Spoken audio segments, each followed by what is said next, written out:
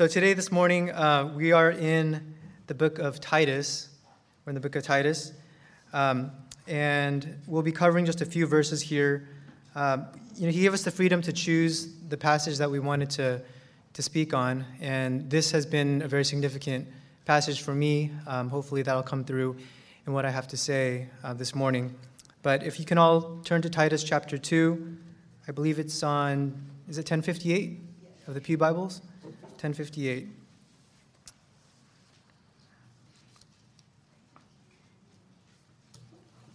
So starting in verse 11 of chapter 2. I'll read it for us. It says, "For the grace of God has appeared, bringing salvation for all people, instructing us to deny godlessness and worldly lusts, and to live in a sensible, righteous, and godly way in the present age, while we wait for the blessed hope, the appearing of the glory of our great God and Savior, Jesus Christ. He gave himself for us to redeem us from all lawlessness, and to cleanse for himself a people for his own possession, eager to do good works." Father, your word this morning brings us back to the wellspring of grace. We pray that you would help us not to take for granted the miracle that your grace has appeared through Jesus, bringing us salvation, and grow the longing in our hearts to see the day when we see your face. Press the word on our hearts to come away with a deeper impression of your work of salvation in us each day. Use it to train our church, our homes, and our culture. And help me now to stand behind your word as you teach us through what you have for us this morning. In Jesus' name we pray. Amen. So there's an ongoing debate about which river in the world takes the title for the world's longest river. And up until the year 2007, so just a little over 10 years ago, you might have said the Nile River in Africa was the longest river at a little over 4,200 miles. But in 2007, there was a study that was partially funded by the Brazilian government, which used an alternative measuring method. And I think it's a legitimate method. They just weren't making stuff up. But they found the Amazon River to be just slightly longer at 4,300 miles. So it edged out the Nile and took the place as longest river in the world by just a little less than 100 miles. So when someone asks you, what is the longest river in the world, the answer might not be as simple as you might think. The longest river title could depend on your measuring technique or even your political loyalties. But when it comes to the measure of a river's volume or the amount of water that's moving in a river, we have a runaway winner. And there's absolutely no question that it's the Amazon River that takes the title as the most massive river in the world. Its average discharge is over 200,000 cubic meters per second. And so to put that into kind of a measurable context, that's like 83 Olympic-sized swimming pools being dumped into the Atlantic Ocean every second. And so that's a massive river. So now imagine yourself standing at the banks of such a mighty river. The waters come down from the distant mountains, and it seems like the river has an inexhaustible source, and that there's no beginning or end to this river's flow. I think that's what approaches what the hymn writer was thinking about when he wrote the words to his famous hymn, "Come Thou Fount of Every Blessing." We sang it this morning, and there's just so much more in this hymn that I didn't really think about, but even the opening lines of this famous hymn says, "Come Thou Fount of every blessing, tune my heart to sing thy grace. Streams of mercy never ceasing, call for songs of loudest praise." And I also want to just point out the last verse here, because it really hits on sort of the point of our passage today, and hopefully that'll come through. It speaks of a future day when we'll be freed from sinning, and we'll finally get to see Jesus' lovely face. He'll be full arrayed in blood-washed linen, and we'll be singing of this sovereign grace. So there is this idea that we get to taste of this ceaseless river today, and we also get to look forward to this future day when we get to experience this grace in full. So my hope today is to take us to the streams of mercy that we're singing about in this hymn. And this text in Titus shows us that, and hopefully we can see how this leads us to result in songs of praise. So going back to our text in Titus chapter 2, what we have in these 4 verses of Titus is the core motivation or the lifeblood of what goes into godly living. It's the ceaseless stream of mercy, God's grace in Jesus. So this passage contains one of my favorite statements about the gospel because of its simplicity and its clarity about the dynamics of grace. Yet at the same time, I feel I need to be careful because when we come across passages like this where we feel like we know what it's talking about and it's kind of words that we've tossed around here and there, we can get carried away or kind of gloss over it because of its familiarity. And I don't want to take for granted the amazing truths that are packed here in these verses. So many of you might know Pastor Tim Keller. He pastors in New York City. And he's known for his saying that the gospel is not just the ABCs of Christianity, but it's the A to Z of Christianity.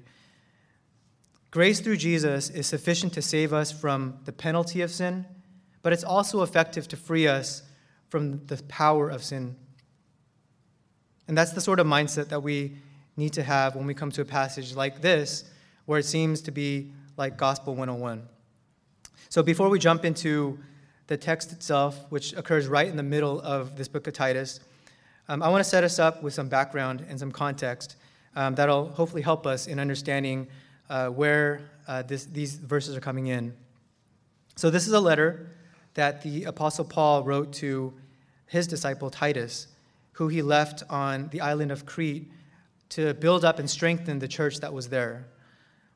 So in this short book, Paul instructs his disciple Titus to establish godliness in the life of the church through the teaching of sound doctrine that is rooted in grace. So sound doctrine that's rooted in grace. And it's that last part, rooted in grace, that our passage focuses on today.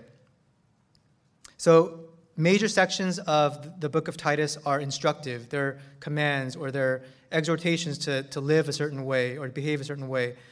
And this is where Paul gives direction to Titus and the church. So if anything, there's no shortage of application if you read through the book of Titus in its entirety. And there are clear applications for BBC that flow out of this section of Scripture.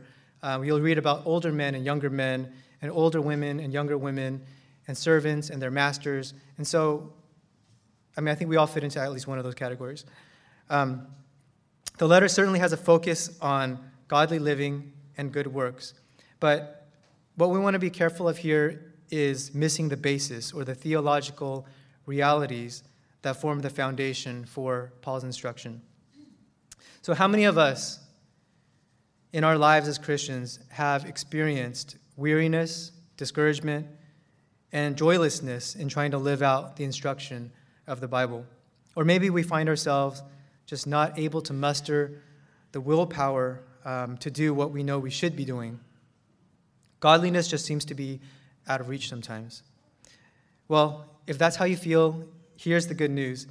If you found yourself to be incapable, then that's the first step to recognizing that you need God's enabling grace.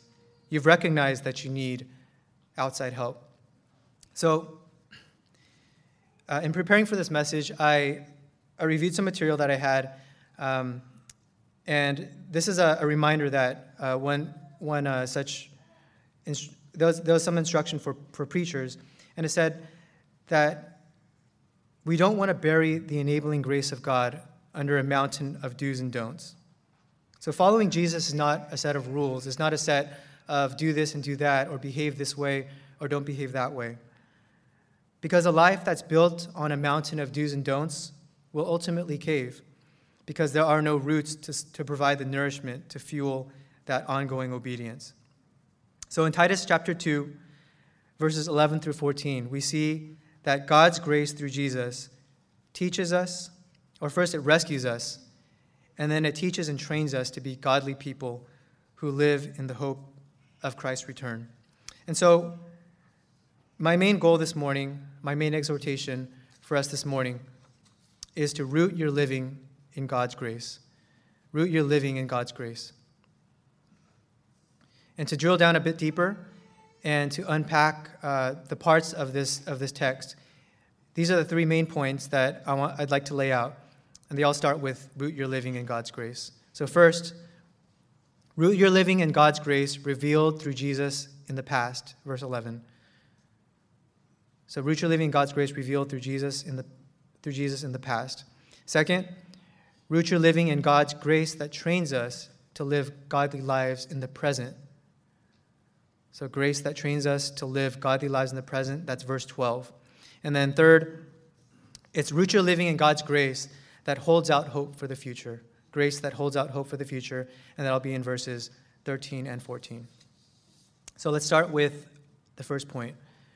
Root your living in God's grace revealed through Jesus in the past. Grace revealed through Jesus in the past. Looking at verse 11 again, it says, "For the grace of God has appeared, bringing salvation for all people." So verse 11 begins with the word, you'll all notice it, for, right? And when we see the word for, it's pointing back to something that came before it. So in order to fully understand what this text is saying, we need to look back to what immediately comes before verse 11 to understand what the command is. So I'll just paraphrase the beginning of chapter 2, verses 1 through 10 here. But Paul in these 10 verses commands older men to be models of self-control, dignity, faith, love, and endurance. And for the younger men, likewise, to follow that example. And then Paul also instructs older women to be reverent in their behavior, self-controlled in speech and demeanor, and to train the younger women in the church.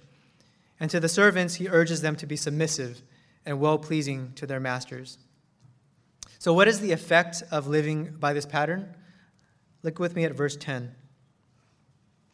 It says that God's word is adorned. God's word is adorned. So godly living adorns the gospel, or it's harmonious with, it decorates the gospel. That's sort of the literal meaning. The idea is that it highlights the rightness and the beauty of the gospel as it works itself out in living and in attitudes. And that's what Paul is saying here is the result of godly living. And so now we get to our text in verse 11, and we'll find the reason, the motivation for living in the manner that Paul instructs in verses 1 through 10. So read it again. It says, "For the grace of God has appeared." It's the appearing of God's grace that is the reason for our living by the pattern that's described in the first part of chapter 2. All right, so grace has appeared. It first appears in the form of a past event, and that's namely the death and the resurrection of Jesus Christ. In the original language, this word appear, it carries the idea of shining upon someone. And it's where we get the word epiphany, the English word epiphany from. In the English dictionary, epiphany is defined as an appearance or a manifestation of something, especially of a divine being or a savior. And that's exactly what's going on here. Jesus appeared as a savior. So, as I meditated on this, I think about the light and the warmth of the sun. And, you see it soaking up everything under its rays. And I'm reminded of God's common grace in this experience of the sun that God gives us. Common grace doesn't require anything of the recipient, but it all depends on the generosity of the giver. We can't take any credit for the appearing of God's grace any more than we can take credit for the sun shining on us. It was completely by God's pleasure that he caused his grace to appear at all. And we see this also a few verses down in Titus chapter 3, verse 4, where there's almost an echo of this statement. It says, "The kindness of God our Savior and his love for mankind appeared." It's the same word, appeared. And we'll come back to this idea again in verse 13 of our passage, and that'll be in the third point. So grace has appeared, but we also see that it brought something with it. Okay, so look at the text again, verse 11. It brings salvation for all people. So the offer of salvation is on the table for all people. And if you're hearing this message today, it's offered to you. Grace is active and it's available. And it's the agent by which salvation is offered to you, to me, to all people. This is what Romans chapter 10, starting in verse 11, says. It says, everyone who believes on him will not be put to shame, since there is no distinction between Jew and Greek, because the same Lord of all richly blesses all who call on him. For everyone who calls on the name of the Lord will be saved. Everyone who calls on the name of the Lord will be saved. So what are we saved from? And I ask that somewhat rhetorically, but if you're here today and you aren't a follower of Jesus, then this actually might be a genuine question from you. What do you need to be saved from? Well, the Bible begins with the story of God who existed from eternity past and whoever will be creating all things and sustaining all things under his power. The crown of God's creation was man because he created man in his image. This is what Genesis chapter 1, verse 27 says. It says, So God created man in his own image. He created him in the image of God. He created them male and female. So you and I are bearers of God's image, created to enjoy our Creator and to find our ultimate happiness in him. However, what happened? Our first parents, Adam and Eve, they rebelled against God, right? By eating of the tree that God had specifically forbidden. And since that point, mankind has been afflicted by the effects of sin. So you and I are natural-born sinners, which is why we sin. This is Romans chapter 3, verse 23. It says, For all have sinned and fall short of the glory of God. There's none that is righteous. There's none who is without sin. We have all sinned and fallen short of the glory of God. And the punishment for sin is eternal death in hell. And God, in his perfect holiness and justice, must punish sin.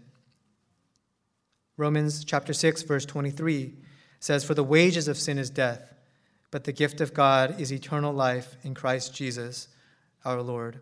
So this is where God's grace enters. This is where Titus chapter 2, verse 11 enters the story.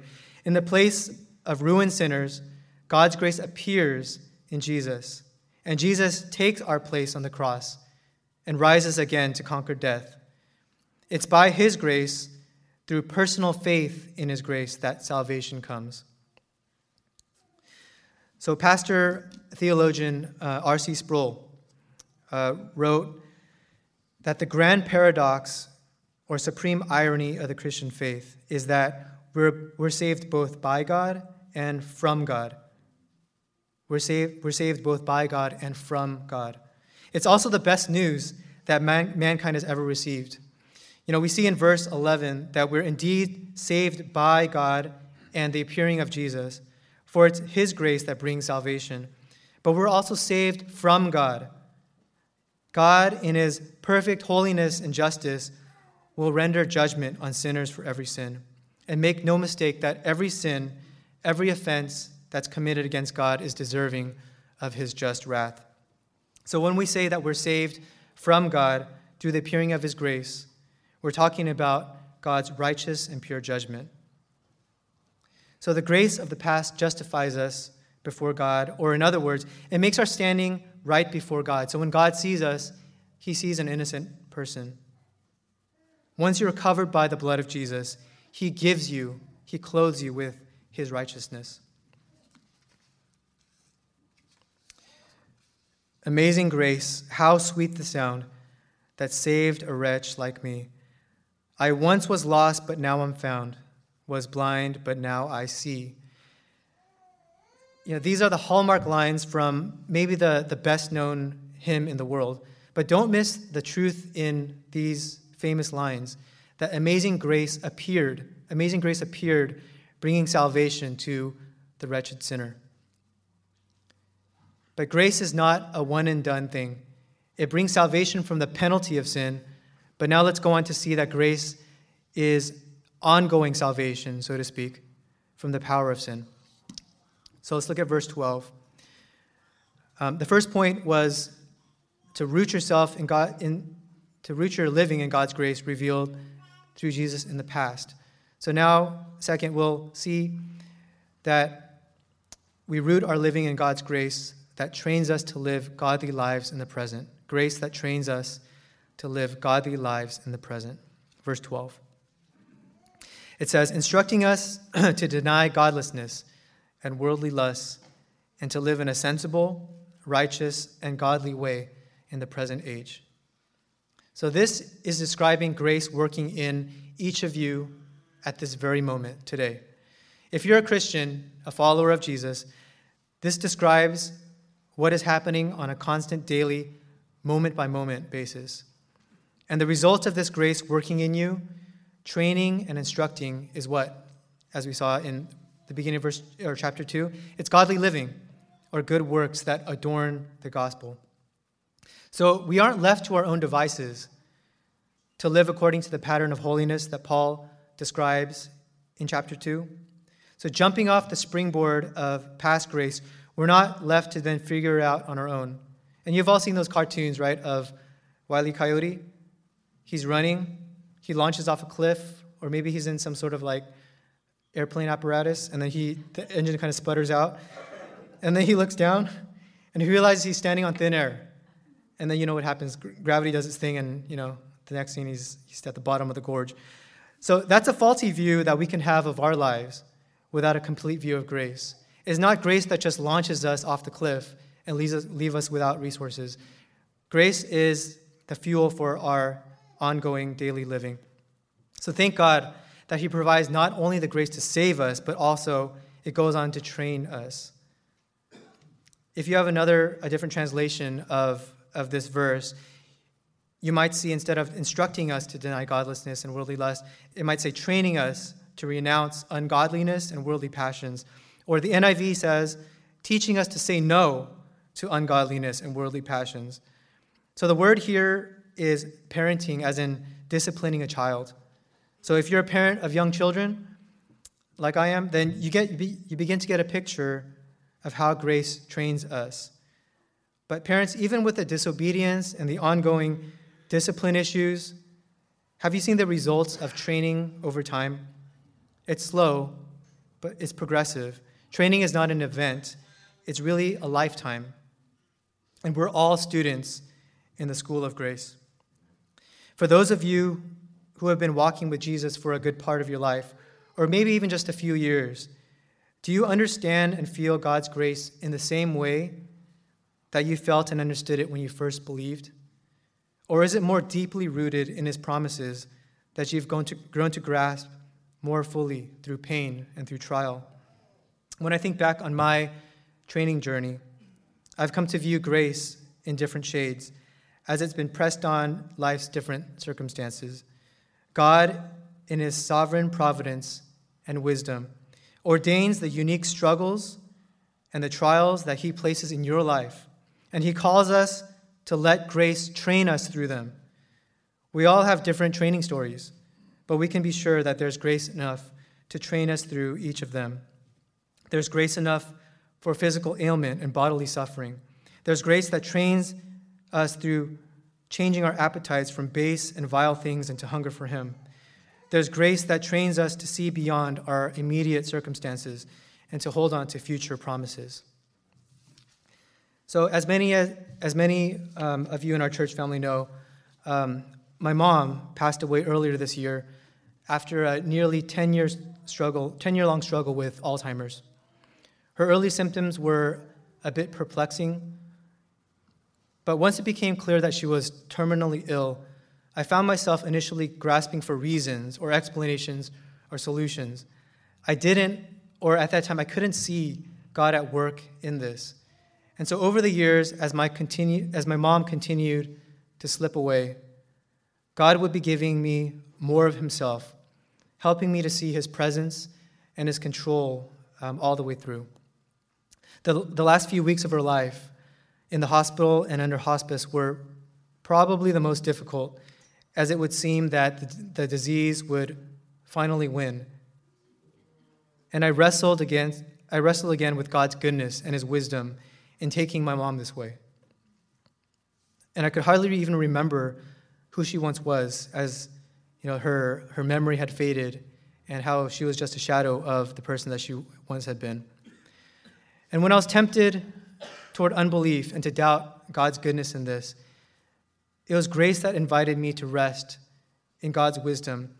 And specifically, he reminded me of this verse, Genesis 18:25, where it says, "Will not the judge of all the earth do what is right?" And grace was, and it still is, training me to fight against unbelief and to trust in his promises. The Apostle Paul, the author of this letter, knew this training grace personally as well. He was once a Pharisee who lived only for himself. But what happened? God's grace wrecked his life in a good way, to the point where he could only pursue one goal, and that was knowing Jesus. Philippians chapter 3, starting in verse 13, Paul writes, "Forgetting what is behind and reaching forward to what is ahead, I pursue as my goal the prize promised by God's heavenly call in Christ Jesus." He put off the praises and the commendation of this world, and he had actually a lot of things to boast about, a lot of credentials to boast of. He put off all the allure and the lust and the passions of this life and strained toward the only goal that he considered worthy, which is to know Jesus. So in this life, while we're present in these bodies of flesh, we'll all continue to feel that natural, fleshly draw and attraction towards the things that are not of God, but of the world and of the flesh. The Bible says that godlessness or ungodly living is actually characteristic. It's the default mode of people living in the last days. Lusts and passions, these are the internal idols that the untrained, undisciplined man is controlled and even mastered by. And so without the instruction and the training of grace, we become slaves of that which holds us, be it self-glory or self-preservation or fleshly desires. All of these gratify the desires of the flesh and may bring pleasure for a fleeting moment, but will ultimately lead to death. So put off the lusts of this world and let grace train you to live in a sensible, righteous, and godly way. Do you want to live in light of the truth? Do you want to live in light of reality, really? What the text is saying is that without an ongoing experience of grace in your life, we're living a deluded life. And indeed, there's no way that we can live sensibly if we're out of touch with God's reality. It's not possible to do good works or to please God without grace training us to do so. And this is the reality of the present age that we're living in. This is an era that's under the influence and the dominion of Satan, as Scripture says. So as long as you and I, brothers and sisters, exist as followers of Jesus in this present age, we will continue to experience that tension in our lives. And as much as we might be tired or beaten down, war-weary, and ready to go home, we praise God for today. He promises his present grace will instruct us, train us, teach us, not just once in the past, but for every day that he has us here. Brothers and sisters, this is not to say that you won't experience frustration of the flesh, warring against the sanctifying work of grace in your life. Training, again, is a process, and it's hard work. But praise God for this struggle, because this is evidence of grace working in your life. And otherwise we might be living easy but deluded lives. If you're here today and you're not a Christian, you're not a follower of Jesus, do you feel the struggle against your flesh? And if you do, then maybe it's that you know that deep within you're broken. God calls us to live sensibly and righteously, and that can only be accomplished by rooting yourselves in grace. There's no other way to live in light of reality. Another verse from the famous hymn, Amazing Grace, includes these lines. It says, "'Tis grace has brought me safe thus far, and grace will lead me home." Pastor John Piper writes about living life between these two lines of amazing grace. If you're sitting here today, it's because grace has brought you safe thus far, and it's that training grace that will lead you home. Our life between those two lines is limited.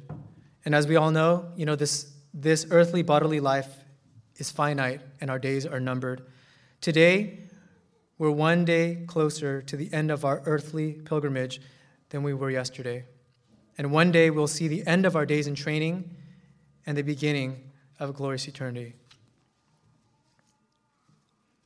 So, the first point was to root your living in God's grace revealed through Jesus in the past. Second, we saw God's grace that trains us to live godly lives in the present. And now, third, root your living in God's grace that holds out hope for the future. So God's grace that holds out hope for the future. Let's look at verses 13 and 14. It says, "While we wait for the blessed hope, the appearing of the glory of our great God and Savior, Jesus Christ. He gave himself for us to redeem us from all lawlessness and to cleanse for himself a people for his own possession, eager to do good works." So John Piper writes in his book, Future Grace, that it's the hope of future grace that fuels our living today. Yes, grace is God's pardon in passing over our past sins, but it's also the power and the beauty of God to keep you from sinning until we see the day when we see Jesus returning in glory. Future grace is the certainty that God will fulfill all of his promises, from the ongoing work of salvation in us to the appearing of Jesus a second time in the future. So, brothers and sisters, the fulfillment of grace working in us is yet to come. When I used to think about waiting for the Lord's return, I used to get images of, endlessly waiting in a doctor's office or waiting at a red light. That's passive waiting. But the word for wait here in verse 13 is active. It has a connotation of eagerness. When we read a text like this, we can be tempted to go into hibernation and just wait for Jesus to come back. But that's not the sense we get from reading verse 12, where grace is actively training us to live a certain way. So this waiting is definitely not a passive state. In some translations of this verse, you'll find looking for the blessed hope. So there's an expectant attitude and forward-looking attitude, longing in the one who is tired and homesick. And it's in the hope of this future reality that he lives a life that's trained by grace. To further kind of get into this, the NIV Study Bible Notes explains this waiting not in idleness, but like servants waiting for their master to return. And this implies a fervent readiness. And this is a reference back to Luke chapter 12, verse 36, where Jesus teaches that we're to be alert, ready to be ready for our master's return. So anyone who's ever stood guard or worked security, you know that it's not a passive just waiting around. You're waiting for something, and there's something at stake. So, of course, there's certainly the temptation to lose our focus and to grow tired when it seems like the waiting's never going to end. But when you do, remember that this is not a pointless waiting, but we're to eagerly expect this blessed hope. The early church knew this well and understood it deeply. Maranatha, or "Come, Lord Jesus," was the common greeting and encouragement among those Christians. The oppression that they faced under Roman rule made the hope of Jesus' appearing that much more tangible and significant in their lives. So let's look at verse 13 again. "While we wait for the blessed hope, the appearing of the glory of our great God and Savior, Jesus Christ." And so here we see again, we mentioned this in verse 11, but we see the word appearing again, and it's the same word as we saw before. So the first appearing has happened It's happened in the coming and the appearing of Jesus. And the second appearing that we see here in verse 13 is yet to come. John Stott says that Paul grounds his appeal in two appearings of Jesus, both of which bring salvation. And the second appearing will be glorious because that's when our training ends and our blessed hope is fulfilled. This points to the reality that we live in this in-between already not yet state. You might have heard that before, already not yet. Jesus has secured victory over sin and death when he died and rose again some 2,000 years ago. But we continue to live in this special in-between time where we're still battling the effects of sin and brokenness of this world. And while we're eagerly anticipating the second advent of Jesus, when sin's influence will at last be abolished. There was a 19th century author named Canon Hay Aiken, and he was meditating on this passage. And I really love this image that he paints.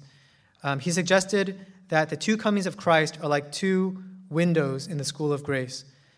Through the western window, a solemn light streams from Mount Calvary. Through the eastern window shines the light of sunrising, the herald of a brighter day. Thus, the school of grace is well lighted, but we cannot afford to do without the light from either west or east. In this modern age, our history books will never include events like Jesus' return, not only because it hasn't taken place yet, but the present age will never acknowledge or recognize Jesus' victory over sin. But in God's book and in reality, this final victory over sin is certain. This victory is won through Jesus Christ, who, according to verse 14, gave himself for us to redeem us from all lawlessness and to cleanse for himself a people for his own possession, eager to do good works. So Jesus gave up himself in all of his sinless perfection to be the payment for our sins. His very blood redeems us, and it covers us with the righteousness in the face of God's judgment. So first, looking again in verse 14, Jesus gave himself so that we might be redeemed from all lawlessness. Back in verse 12, we saw the effect of training grace. It instructs us to renounce senseless and God-rejecting ways, and instead teaches us to live self-controlled and sensible lives. And sensibility has to do with being in touch with reality, not being deluded by our own fleshly lusts and our desires. And second, in verse 14, it says Jesus gave himself to cleanse for himself a people for his own possession. This is the type of language that the Bible uses to speak of the nation of Israel, God's chosen nation. Exodus chapter 19, verse 5, I'll read it for us. It says, "Now if you will carefully listen to me and keep my covenant, you will be my own possession out of all the peoples, although the whole earth is mine, and you will be my kingdom of priests and my holy nation." So when it says a people for his own possession, there's the idea of being a peculiar people. That doesn't mean we're weird, but it means that those who are redeemed by God are his particular possession. We're under new ownership. And so when you see a sign on the street that says, above a store or a business that says under new ownership, what is your expectation? You expect there to be a change, hopefully a positive change. And here we are under the awesome, matchless ownership of our almighty Maker and Redeemer. Finally, in verse 14, it says that his redeemed people, who are his very own, are eager or zealous to do good works. Salvation is not a static state. It's not a one and done thing. Like I said, it's a dynamic and forward-moving state. So putting off law-breaking, rebellion, living for yourselves, and amazingly being in a state where we desire God himself, and we're eager to do good works. Do we do this to earn favor with God? No, because we already have his favor. The work of Jesus is inextricably tied to godly living, and this is the effect of grace. So in recent weeks, PJ's been going through, the letters to the 7 churches in Revelation. And to me, it's revealed a picture of what suffering looks like in the place of a Christian's life. And that it's actually an integral part of living a life following Jesus. Suffering and opposition are not explicit in the passage that we looked at today, but it's laced throughout Scripture in relation to godly living. Like we saw in 2 Timothy chapter 3, verse 12, where it says, all who want to live a godly life in Christ Jesus will be persecuted. So if you desire to live a godly life, you will be persecuted, and you will experience suffering that you otherwise may not have to. But don't overlook the miracle buried in the first part of that you desire to live a godly life. That's Jesus' grace in your life. And we know that from this passage, that it's a grace that will train you and will sustain you through those trials and suffering. And it's a grace that promises a hope that nothing in this world can measure up to. So take heart through your trials. Bethany Baptist Church. Now, to place these hard-hitting verses back into its context, Paul offers this as a theological basis for godly living within the context of a church. So, to you, brothers and sisters, reflect on God's goodness in your life, your salvation, your ongoing training, and the hope that you have as you look ahead. And don't simply keep that to yourselves. Use your experience of grace to broaden another person's grasp of grace in their lives. So this is what Jerry Bridges writes in his book, Transforming Grace. It says, quote, "We are brought into God's kingdom by grace. We are sanctified by grace. We receive both temporal and spiritual blessings by grace. We are motivated to obedience by grace. We are called to serve and enabled to serve by grace. We receive strength to endure trials by grace. And finally, we are glorified by grace." The entire Christian life is lived under the reign of God's grace. So, in summary here, the 3 points were to root your living in God's grace revealed through Jesus in the past. Root your living in God's grace that trains us to live godly lives in the present. And finally, to root your living in God's grace that holds out hope for the future. Some of you might know this song called Grace Unmeasured by Sovereign Grace. And as I was looking back at the chorus, it almost perfectly matches up with the 3 points that we covered today. It goes, "Grace paid for my sins and brought me to life. Grace clothed me with power to do what is right. And grace will lead me to heaven where I'll see your face and never cease to thank you for your grace." So, as we wrap up here, I want to take you back to that river that I introduced to you at the beginning, and imagine yourself standing at the banks of that river. So you look upstream, and off in the far distance, are the headwaters that are feeding this mighty torrent of water in front of you. So this is the source without which there would be no river at all. And then you look downstream, and there on the horizon you see the ocean. Here is love, vast as the ocean. This is the ocean of future grace, vast, unlimited in supply, and enveloping all the mess of life under its glassy surface and stretching from eternity to eternity. The evidence of grace in the past and the assurance of grace for the future. This is the backdrop for your living today. So the scenery is breathtaking, but now you look down at your feet and realize from the place where you're standing is the only place where you can actually touch and experience the coolness of the water. So today, there is a new dose of grace from this never-ceasing stream of mercy. Let the grace that you've experienced and are anticipating shape you to deny godlessness and worldly lusts and to live in a sensible, righteous, and godly way in this present age. God's grace through Jesus rescues us and trains us to be godly people who live in hope of Christ's return. So here's our call to action. Examine your roots. Test your motivations. Make sure you are firmly planted in the enabling grace of God before simply trying harder. If you fail to root yourself in grace, you'll bury yourself under a mountain of do's and don'ts that you won't understand, that's disconnected from joy, and you'll siphon off the life-giving and transformative power of grace in your life. And you may even prove yourself to be the seed in Jesus' parable that sprouts but quickly dies because there's no root giving life to what's above the surface. However, if you do root your living in God's grace, then you'll experience the ongoing renewal and the nourishment of being trained by grace on a daily basis and grow in your eagerness and your expectation for Jesus' appearing.